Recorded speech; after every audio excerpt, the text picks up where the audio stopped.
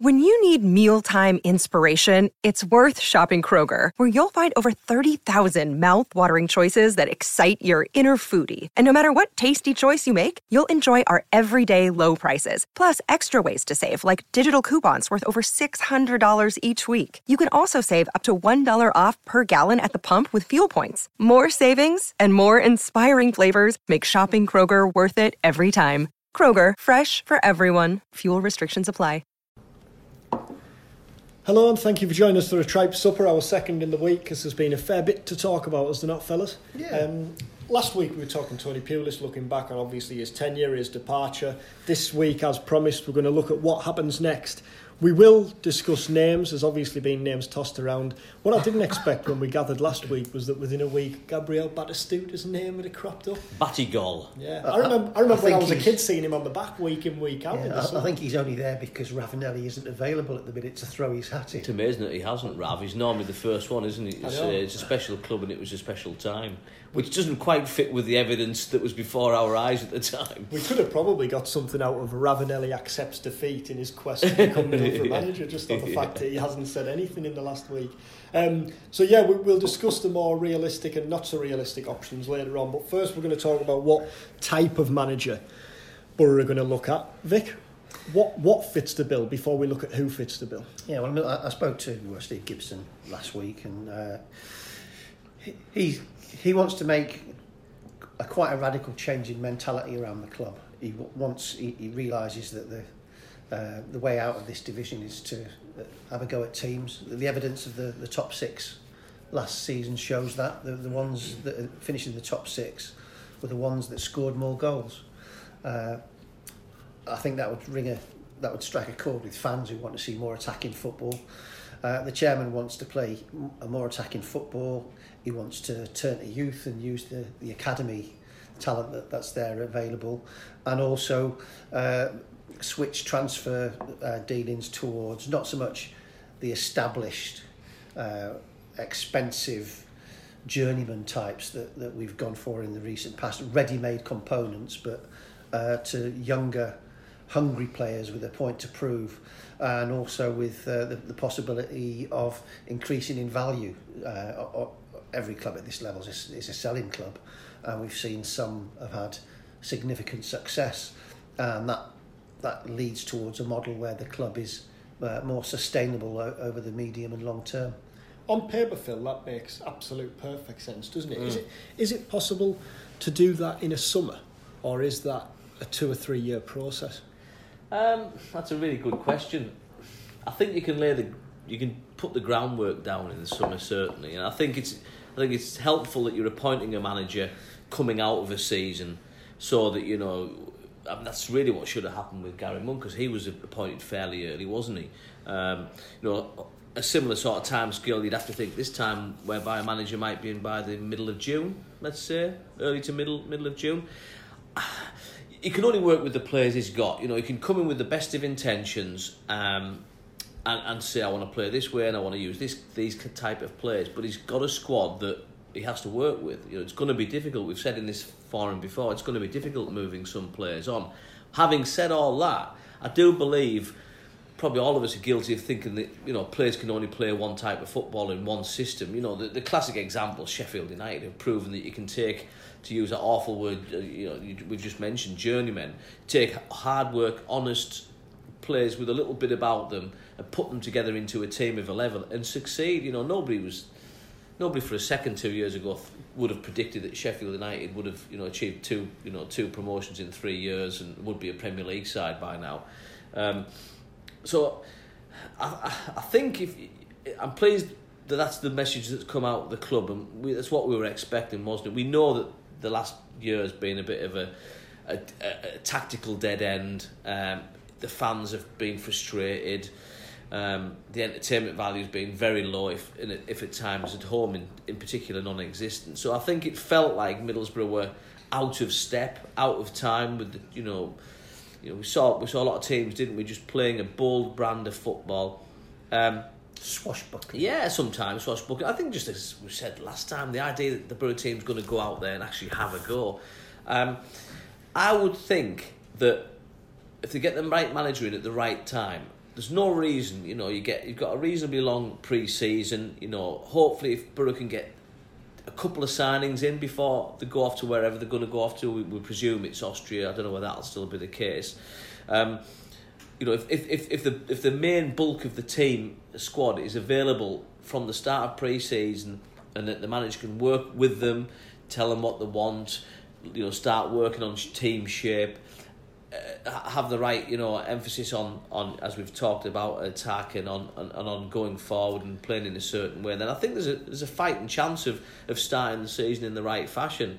What you don't want to see is what we saw with Gary Monk, whereby he spent virtually the entire... There was an uncertainty. Yeah, the entire pre-season playing one particular way. Then in the final friendly of the summer against Augsburg, he changed the system completely, and then used that system at Wolves. And from that moment on, looked as though he didn't really know what formula was the best to suit the players that he had to work with. He had a lot of new players, let's not forget. So it's very much up in the air at the moment. I think it's worth saying, if you're going to change the mentality and ethos around the club, it's not just on the pitch, it's off the pitch as well. Yeah. And this hasn't just been plucked out of the air. We have been getting messages now for a good 6 months that they were looking to change things. And often Tony Pulis mentioned that part of his remit was to change things behind the scenes. Very often you don't see a lot of that. Things that go on in the dark behind the scenes you don't see, and we know that Adrian Bevington was brought in a year ago, 18 months ago, and part of his remit was to change the way the academy and recruitment operated. And very often there's a lot of groundwork that you don't see fruit immediately, and it might be that the club feel that a lot of the work they put in over the last year or so is now in a position to be switched on almost. They put the machinery in place. So the two things have to go in hand. If you're changing the behind the scenes scenery, when you recruit a manager, he needs to accept and buy into the project and what the ethos around the club is. So the two things have to go hand in hand. I think that's the $64,000 question. You can have the right ideas and the right philosophy, but ultimately, where will the buck stop? And I know we've talked at length about this in the past, so I'm not going to revisit all of that, but we're still not quite sure.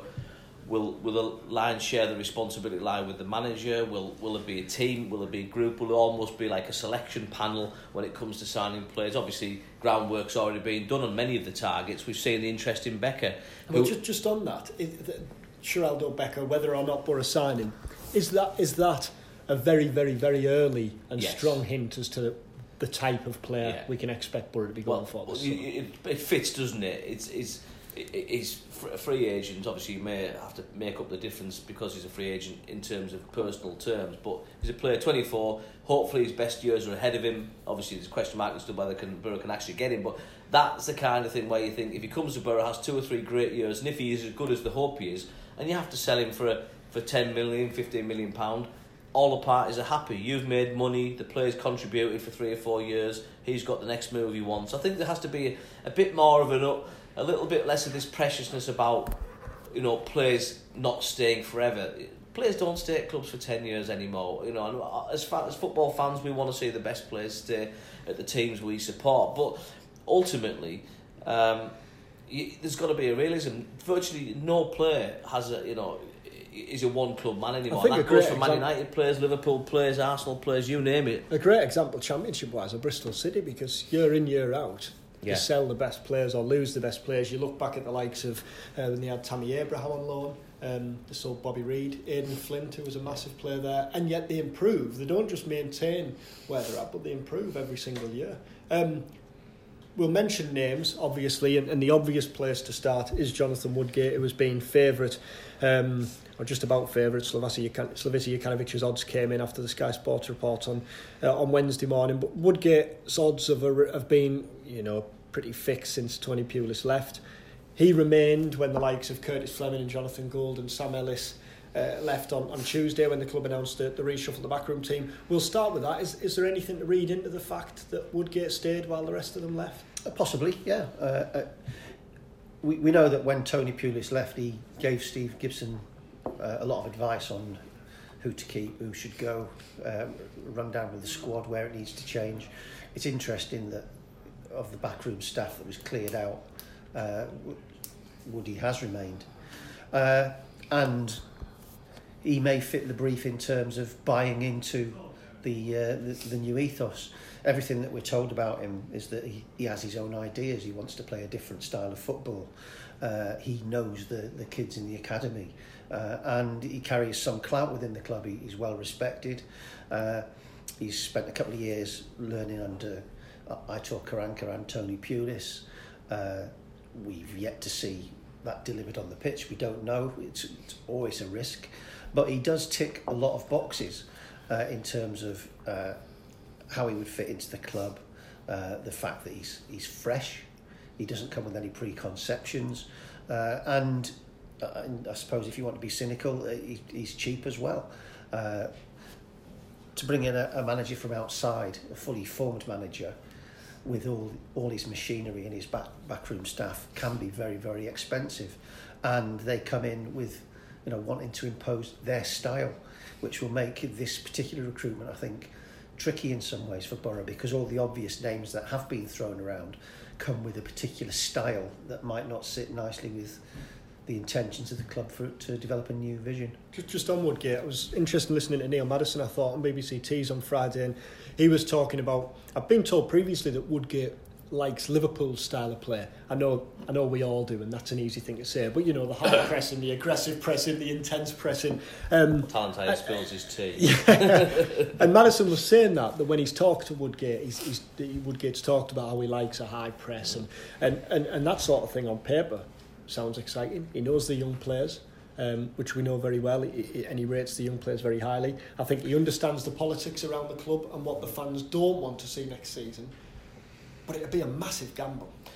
Yeah, I mean, Borough have had a history of, going with, vast, very inexperienced management. It feels at the moment, looking at it from the perspective that we do, and just hearing little bits and pieces that we do, it feels like, to use an athletic analogy, which you might like, Dom, is, he's had his 3 goals in the high jump, and he's set a very, very high standard, and he's not going to go for his further 3 goals. It's now up to the chasing pack to almost prove that they've got more to offer. And I think Steve Gibson will certainly think long and hard about, he knows he's got to get this decision right. He's not daft. He knows there's so many ramifications about where the club go from here. If he gets it wrong, so he knows he's got to get it right. But it is a gamble. But is it any more of a gamble than Brian Robson? Is it any more of a gamble than Steve McClaren? I get that he was a very, very experienced, a very, very highly regarded coach when he came to Middlesbrough. He had no management experience, and I think at times that showed. Gareth Southgate's probably the rookiest of rookies, wasn't he, when he took charge? So it would be a gamble. I think I take on board all that Vic said as well about his knowledge about Middlesbrough and the understanding. I mean, one of the obvious questions is what sort of backroom team would he put behind him? Because you would think an experience. You'd have thought for starters he might have wanted some. I don't know what his relationship was like with Curtis. I assume it was good, but he might have been somebody he wanted to work with. I mean, Borough need to appoint a goalkeeping coach, don't they? Probably an assistant, or certainly an assistant manager, a first team coach. There are a lot of appointments to be made there, and obviously one really needs to follow the main appointment. So that's going to be interesting to see how that all pans out. I think there's a certain South American goalkeeping coach who'd be interested. Yes, I think there would be. Yeah, and a lot of people would like to see him here. The one thing I'm slightly nervous of is that I did want to see a real break. Borough, there's an accusation, isn't it, Middlesbrough a little bit too cosy at times by pointing within, bringing players back when they get towards the end of the career, making the emotional appointment rather than maybe it's the hard-nosed appointment. I think there's probably a little bit of an element of truth in that. And the other thing is that it doesn't seem to be a potential appointment that's really grasped the fans' imagination so far. I know you shouldn't take unless it does come as part and parcel of a complete change in philosophy, because people do want to see the kids play. I mean, there's a groundswell of opinion that they would rather see a team full of Borough kids having a go than some overpaid, pampered millionaires. I'm a little bit sceptical about the idea. Yeah, I'm a little bit sceptical about that. People say, I don't care where Borough are in the league as long as they play a certain type of football. No, I'm not saying it's I know you're not. Majority, but yeah, that is something that you can tap into. I think what and if you get off to a success with that, it's very easy to excite the imagination. I mean, what I think would be interesting, I think he'd be very good at it if it was Woody and he rocked up at Rockcliffe and sat behind the podium. We all know he's a very plain speaker, says his mind, can come across as a very self-assured, very confident fellow when he wants to. And I think he is capable of sitting behind that podium and selling himself to the Borough fans and selling a vision of Middlesbrough, what it means to him, what the club under a Jonathan Woodgate leadership would look like, as Vic says, the younger players coming through, he got his chance very young himself at Leeds, didn't he? He played for England, I think he was 19 when he made his debut for England, so he knows that if you're good enough, it doesn't always harm to give her a play. So I think if Borough did go with him and he got the chance to sell his vision of the club, I think a lot of fans would be swayed by that, because he's ultimately a Middlesbrough lad. And the thing that Curtis Fleming talked about when he was interviewed earlier this week on the back of that announcement on Tuesday was the fact that there does seem to be this boom at the minute in young former players getting jobs. So Lee Bowyer's done an excellent job at Charlton. Scott Parker impressed at Fulham enough to be given the job. There's the obvious Frank Lampard and Steven Gerrard links. Will that be in Steve Gibson's mind? I don't think it's an automatic thing that you promote a player and he does well. I think sometimes it can be hit and miss, and sometimes it just comes down to luck, being in the right place at the right time.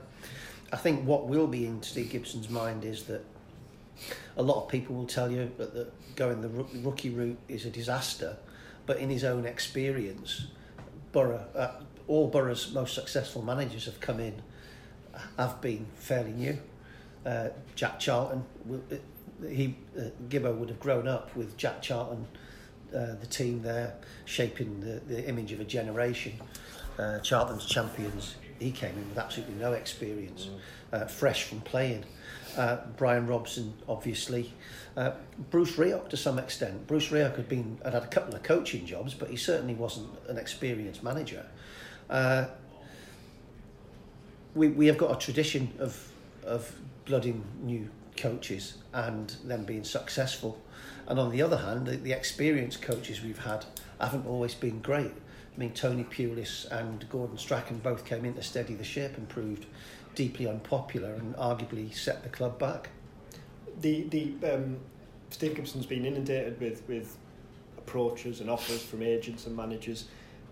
We're to assume that all of the usual names will have been included in those approaches. Yeah, obviously it's the job of these people's agents is to get them interviews and to try and get them jobs, and we know that you just need to look through the betting list on any managerial appointment.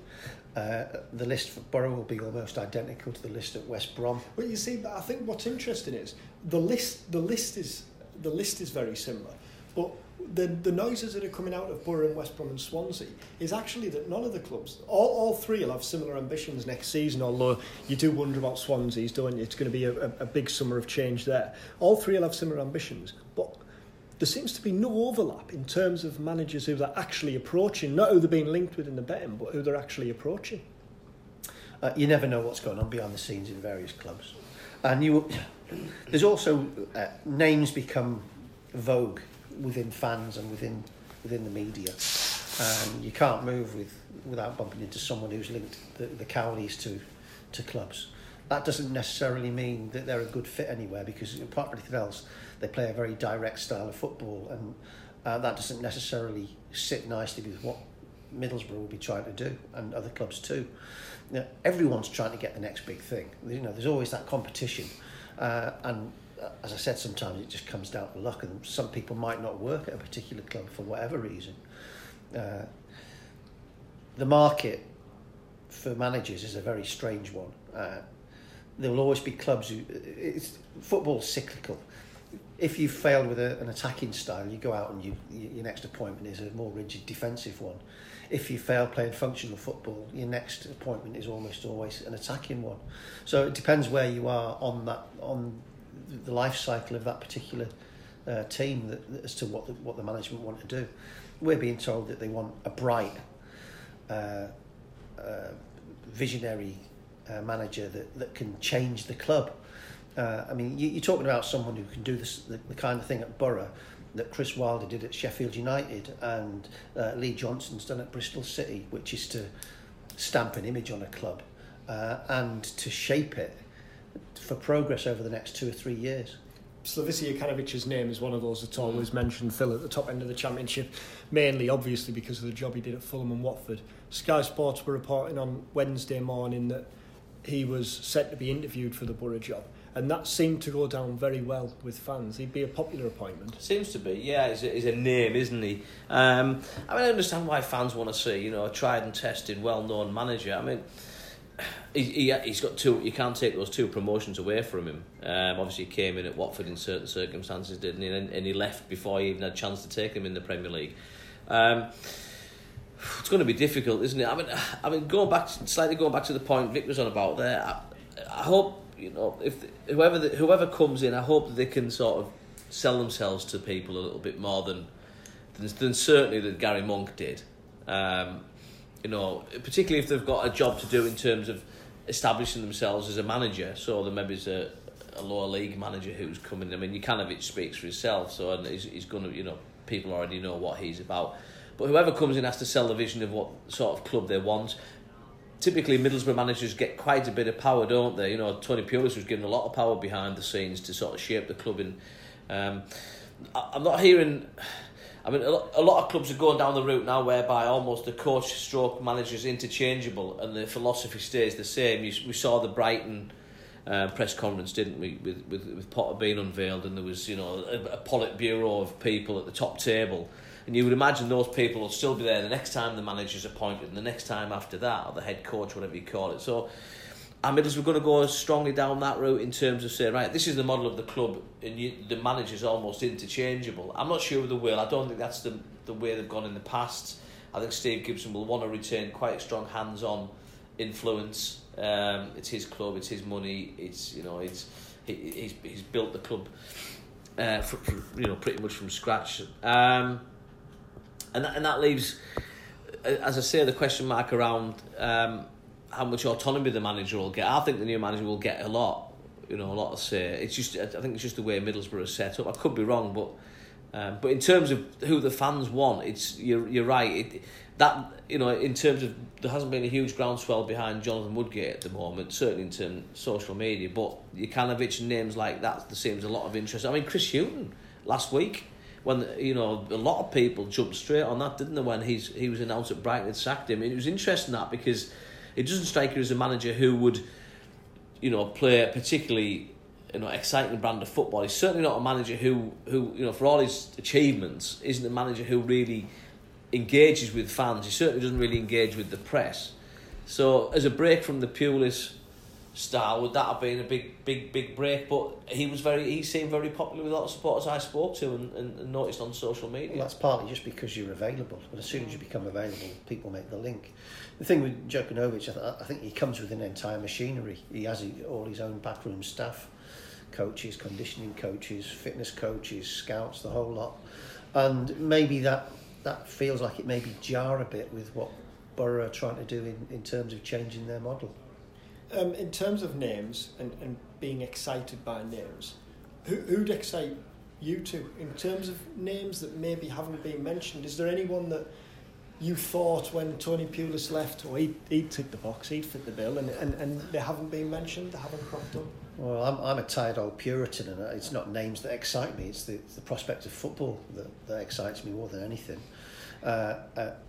If anyone wants to come in and play attacking football and stamp a DNA on the club that people can buy into and be excited by, well, that's great by me. I'm not bothered who it is if they do the job and provide that kind of zest about the club that can excite people. I mean, as much as I've gone away from the idea of appointing your big name managers, players as managers. You're going to give us one. He's going for Bielsa. You do think that if Steven Gerrard walked through the door next week at Rockcliffe, it would be exciting. It would be, the fans would be enthused, I think, and it would be, it's a big name. I kind of talk myself. We've had this chat a few times. Gary Neville, absolutely. Yeah. I know Valencia was an absolute disaster. I don't think you can judge him on that. No, and I just think he would be. I think he would get Middlesbrough as a town for starters. He's a working class lad. I love that rant he had a few years ago about supporters of Newcastle, Leeds, Man United. They're the people who want the tea on the table at 5 o'clock and all that kind of stuff. And I think he gets the North East. I think he'd be good to work with from a press point of view. And I'd be lying if I said that wasn't a consideration. It'd be awful to get a manager who just didn't engage with the press because at the end of the day, what he tells us, we tell the fans, whether it's through us or through the TV or through the radio. We'd have to brush up on our tactics. I'm sure we'd explain it in great detail. We'll get it, yeah. So, I wouldn't mind seeing somebody like that. I mean, when you look at the job, is Gary Neville? Is that at all a possibility? I don't know. Could Borough tempt him out of the studio? Possibly, because I think he'd probably think he's got a lot to prove, and I think Middlesbrough club still, as I wrote in that piece I did back in the last week, early this week, Middlesbrough still an attractive proposition for a lot of managers. If you're, particularly a manager like him, if he was wanting to go back into it, you probably, it's not the worst squad in the world, despite what people have said. It's a great setup. You've got a great training ground. You've got a supportive chairman. You've got a great stadium with a loyal set of fans who travel away in great numbers. It's still a good number for somebody. And they're the one who, if you could do for Middlesbrough what he did for Leeds, someone like Bielsa, who could just transform a group of players. Because make no mistake, you looked at Leeds last season compared to this.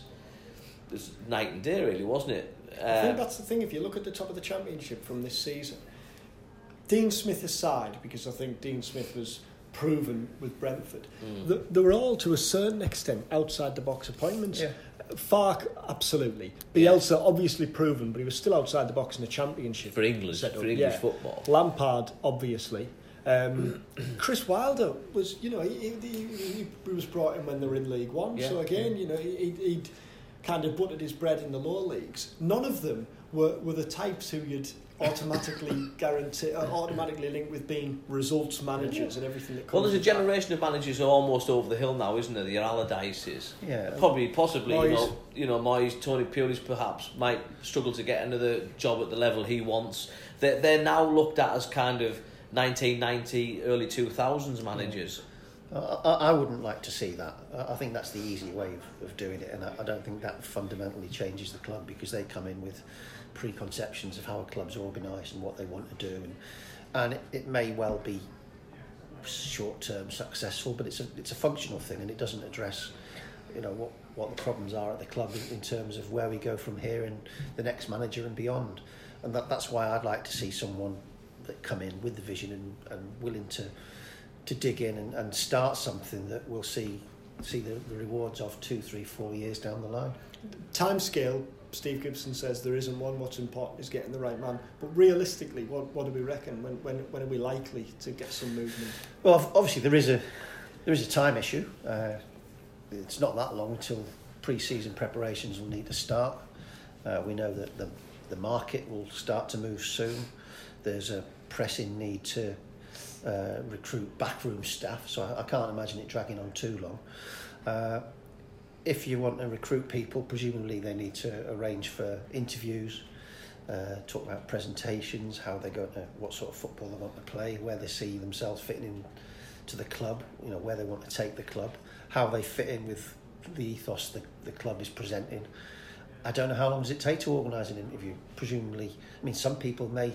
The season isn't actually over yet. Some people might have only just finished this weekend. I'd like to think that hopefully it happens, as Vic says, fairly soon, and it's not that far away, as you say, at pre-season.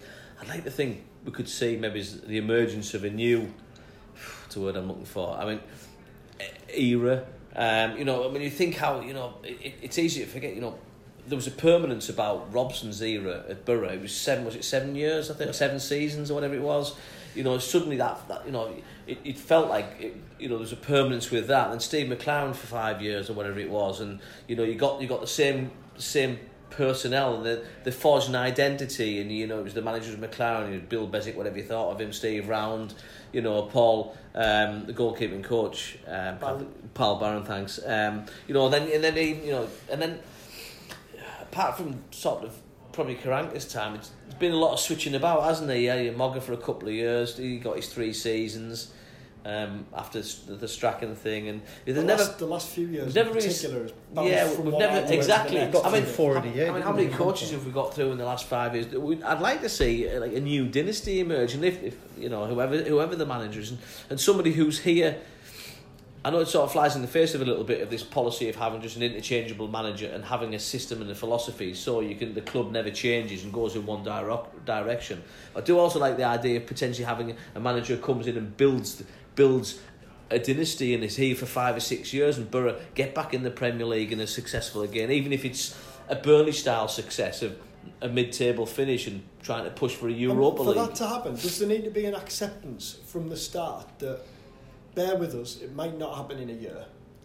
And I know this is how managers talk, and Gary Monk came in and talked about that, but it's slightly different now in that the money hasn't been spent. Monk had said that, but then they're backed up with the fact you've got a squad that should have run over. And if you're making radical changes to the structure and the ethos of the club, I think you get that time. If you get an established manager that comes in, I don't think you get that time. No, I think because you expect results. Yes. Exactly, you've been brought in on big money to produce results. So if you bring a Sam Allardyce in, you've got to be showing it in 3 months, and Chris Hughton will be under the same kind of pressure. I mean, I think there's got to be a huge culture shift, and I'm trying to not sound patronising here to supporters, because we're all supporters at the end of the day. But there's been a real trend now for the last few seasons whereby there's moment Middlesbrough lose a match, there's an incredible massive overreaction quite often. Middlesbrough will lose matches next season. Every team will lose matches next season, some more than others. We had this thing where people say, I'll be happy if Borough finish 17th in the Premier League as long as they don't go down. But we found when that was the case that every time Borough lost, there was this really damaging reaction, and it's hard for a journalist to tell a fan not to be angry when your team loses, because we get angry as well.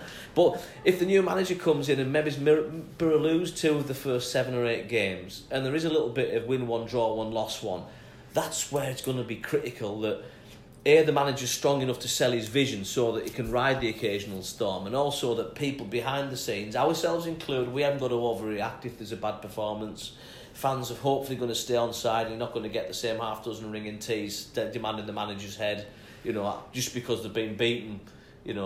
Teams will lose matches, and I think it feels as though everyone beats themselves up now the moment a result doesn't go how we want it to, and I think that was particularly the case with Pulis because people weren't enjoying the football either. But I think it was also the case during Karanka's. There's been a bit of a rewriting of history now that throughout the Karanka reign, it only really turned sour in the last few months. There was always a significant proportion of the Middlesbrough fans who weren't having him and were complaining about the 2 up front thing, and that was in a promotion season, and they're entitled to their opinion. I think that's partly due to the money that's been spent. Yeah, that's a fair point. That's why the pressure was on Gary Monk, because they'd spent 50 million quid and the expectation was they'd be in the top 2.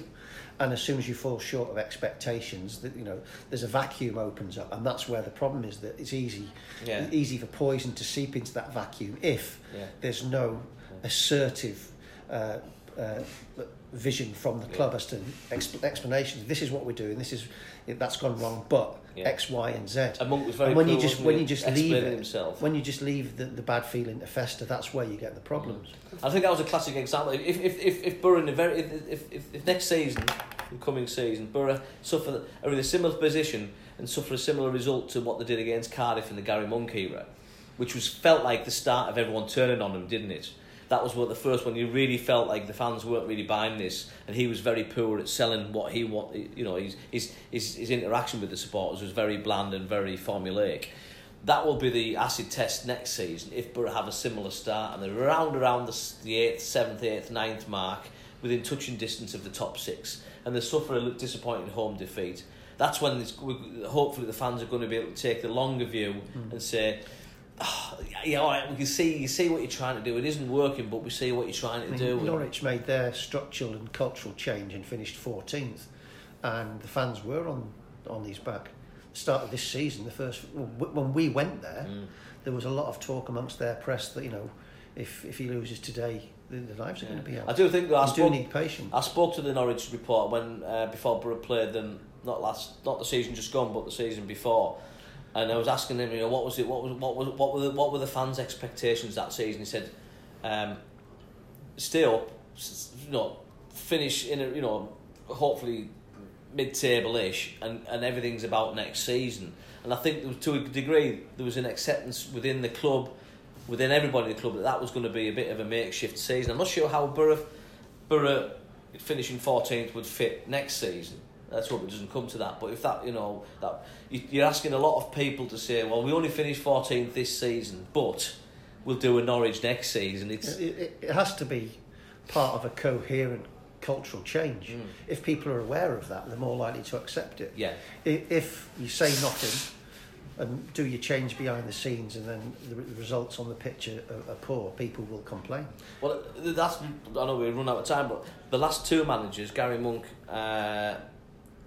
and even probably Aitor Karanka as well, but certainly Gary Monk and Tony Pulis, were de facto spokesmen for the club, because nobody else within the club spoke publicly, apart from obviously players in post-match interviews. And I think I'm not suggesting that Steve Gibson needs to talk every week or that Neil Bowser needs to talk every week, but it felt to them, whatever Tony Pulis said in a given week, that was it, wasn't it? And we all the quotes about the investment, about the spending, about behind the scenes changes, about injuries, everything was coming via Tony Pulis. And I think, as Vic says, I think there has to be, I don't know how you go about doing it, but I think there has to be more of a shared, we're a club, we're moving forward together, we're all in this together. It's not just about the manager, it's about everyone connected with Middlesbrough Football Club, and I think if they can find a way to do that, that'll make it a lot easier to take everyone with them. Finally, just before we wrap up, just want to talk about the players. It's an uncertain time now for the players, isn't it? And I know you'd say, well, that's the case with every player in every club when a manager goes and they're going into summer. But with the talk of so much change at Borough this summer and changing the playing style, there's certain players who Tony Pulis brought in, who the kind of ready-made Tony Pulis players. If he was going to design a player, then that would be them. So they're going away, they're jetting away. You would imagine they're kind of checking the headlines, keeping tabs on what's going on. Really uncertain about what's in store for them when they get back. Yeah, I think so. I think it's all, especially if there's a managerial change. I think it's every summer is a question of fluidity in football. And anyone can be sold at any moment, and they know that, they accept that as part and parcel of the game. But when you have a managerial change, then all bets are off, because you may well have been a first team fixture last year, but there's no guarantee that the new man will fancy you. So I think a lot of people will be looking over their shoulders, and especially a lot of the signals coming out of the club are about a new cost consciousness. So if you're a big earning player at Borough, you're probably conscious that if there's any interest, they may well be tempted to cash in on you. And on the other foot, Phil, Maddo was saying on Tees last week that if you're a young player and you're going on your holidays now, you'd have read what Steve Gibson said, you'd have listened to all the noises coming out of the club, and you'll be absolutely itching to stay in good nick and make sure you're firing all cylinders when you get back in. Yeah, and you'd imagine, wouldn't you, that a lot of the young players will probably get a chance in pre-season, because we will see, you inevitably see that not all the transfers, ins and outs, are done by the time the team goes down to Scunthorpe to play a friendly or goes over to Marbella. Traore was still a player, wasn't he? Yeah, exactly. Patrick Bamford was, I think. So even Aitor Karanka was taking, lots of a few academy kids, was it Brobham, people like that with him, on friendlies. So they will get a chance, and I think it's almost a call your bluff situation, isn't it? Because you're almost saying to these players, right? Okay, we've heard how good you are, and you keep telling us how good you are. Right, your chances come, prove it. I think that's good. It's healthy. I think at the end of the day, if they go out there and they show they can do it, then they deserve a place in the team. And there's no reason why you shouldn't be able to put Jed Spence up against whoever might want to play at right back or wherever, or give Nathan Woodard a chance at centre back and see if he's kicked on in 12 months from last summer. And Stephen Walker's probably asking a lot for him to be a first choice striker in the Championship team after a short loan at MK Dons, but nonetheless he might push the others, and there's no room for complacency. And I think some of the older players, I'm not going to name names here, but some of the players who've been around a bit and are getting towards the 30s or are now in their 30s, it should be right that they don't feel comfortable and that they feel that place is under pressure, because when they were 21, that's what they'll have done to somebody else. They'll have been in the in and around the squad and getting a chance, and that's how they got into football, by unseating the previous incumbent. So that's what you want in a squad, isn't it? You want everybody working, flat out to take somebody else's place. This time last year, no one would have predicted the rise of Lewis Wing. No.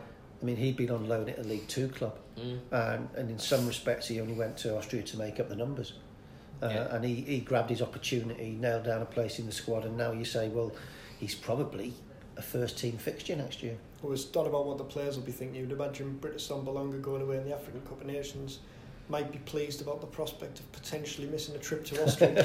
It's only purely said that was organised. It was either that or a timely hamstring strain, wasn't it? Yeah. Well, it's going to be an interesting few days, months and months. Even keep following the Gazette's blog and the Gazette's site, and we'll keep you up to date with what's going on. We'll do a tripe again early next week, and maybe Borough might have a new manager in place by then. Thanks for listening. Cheers.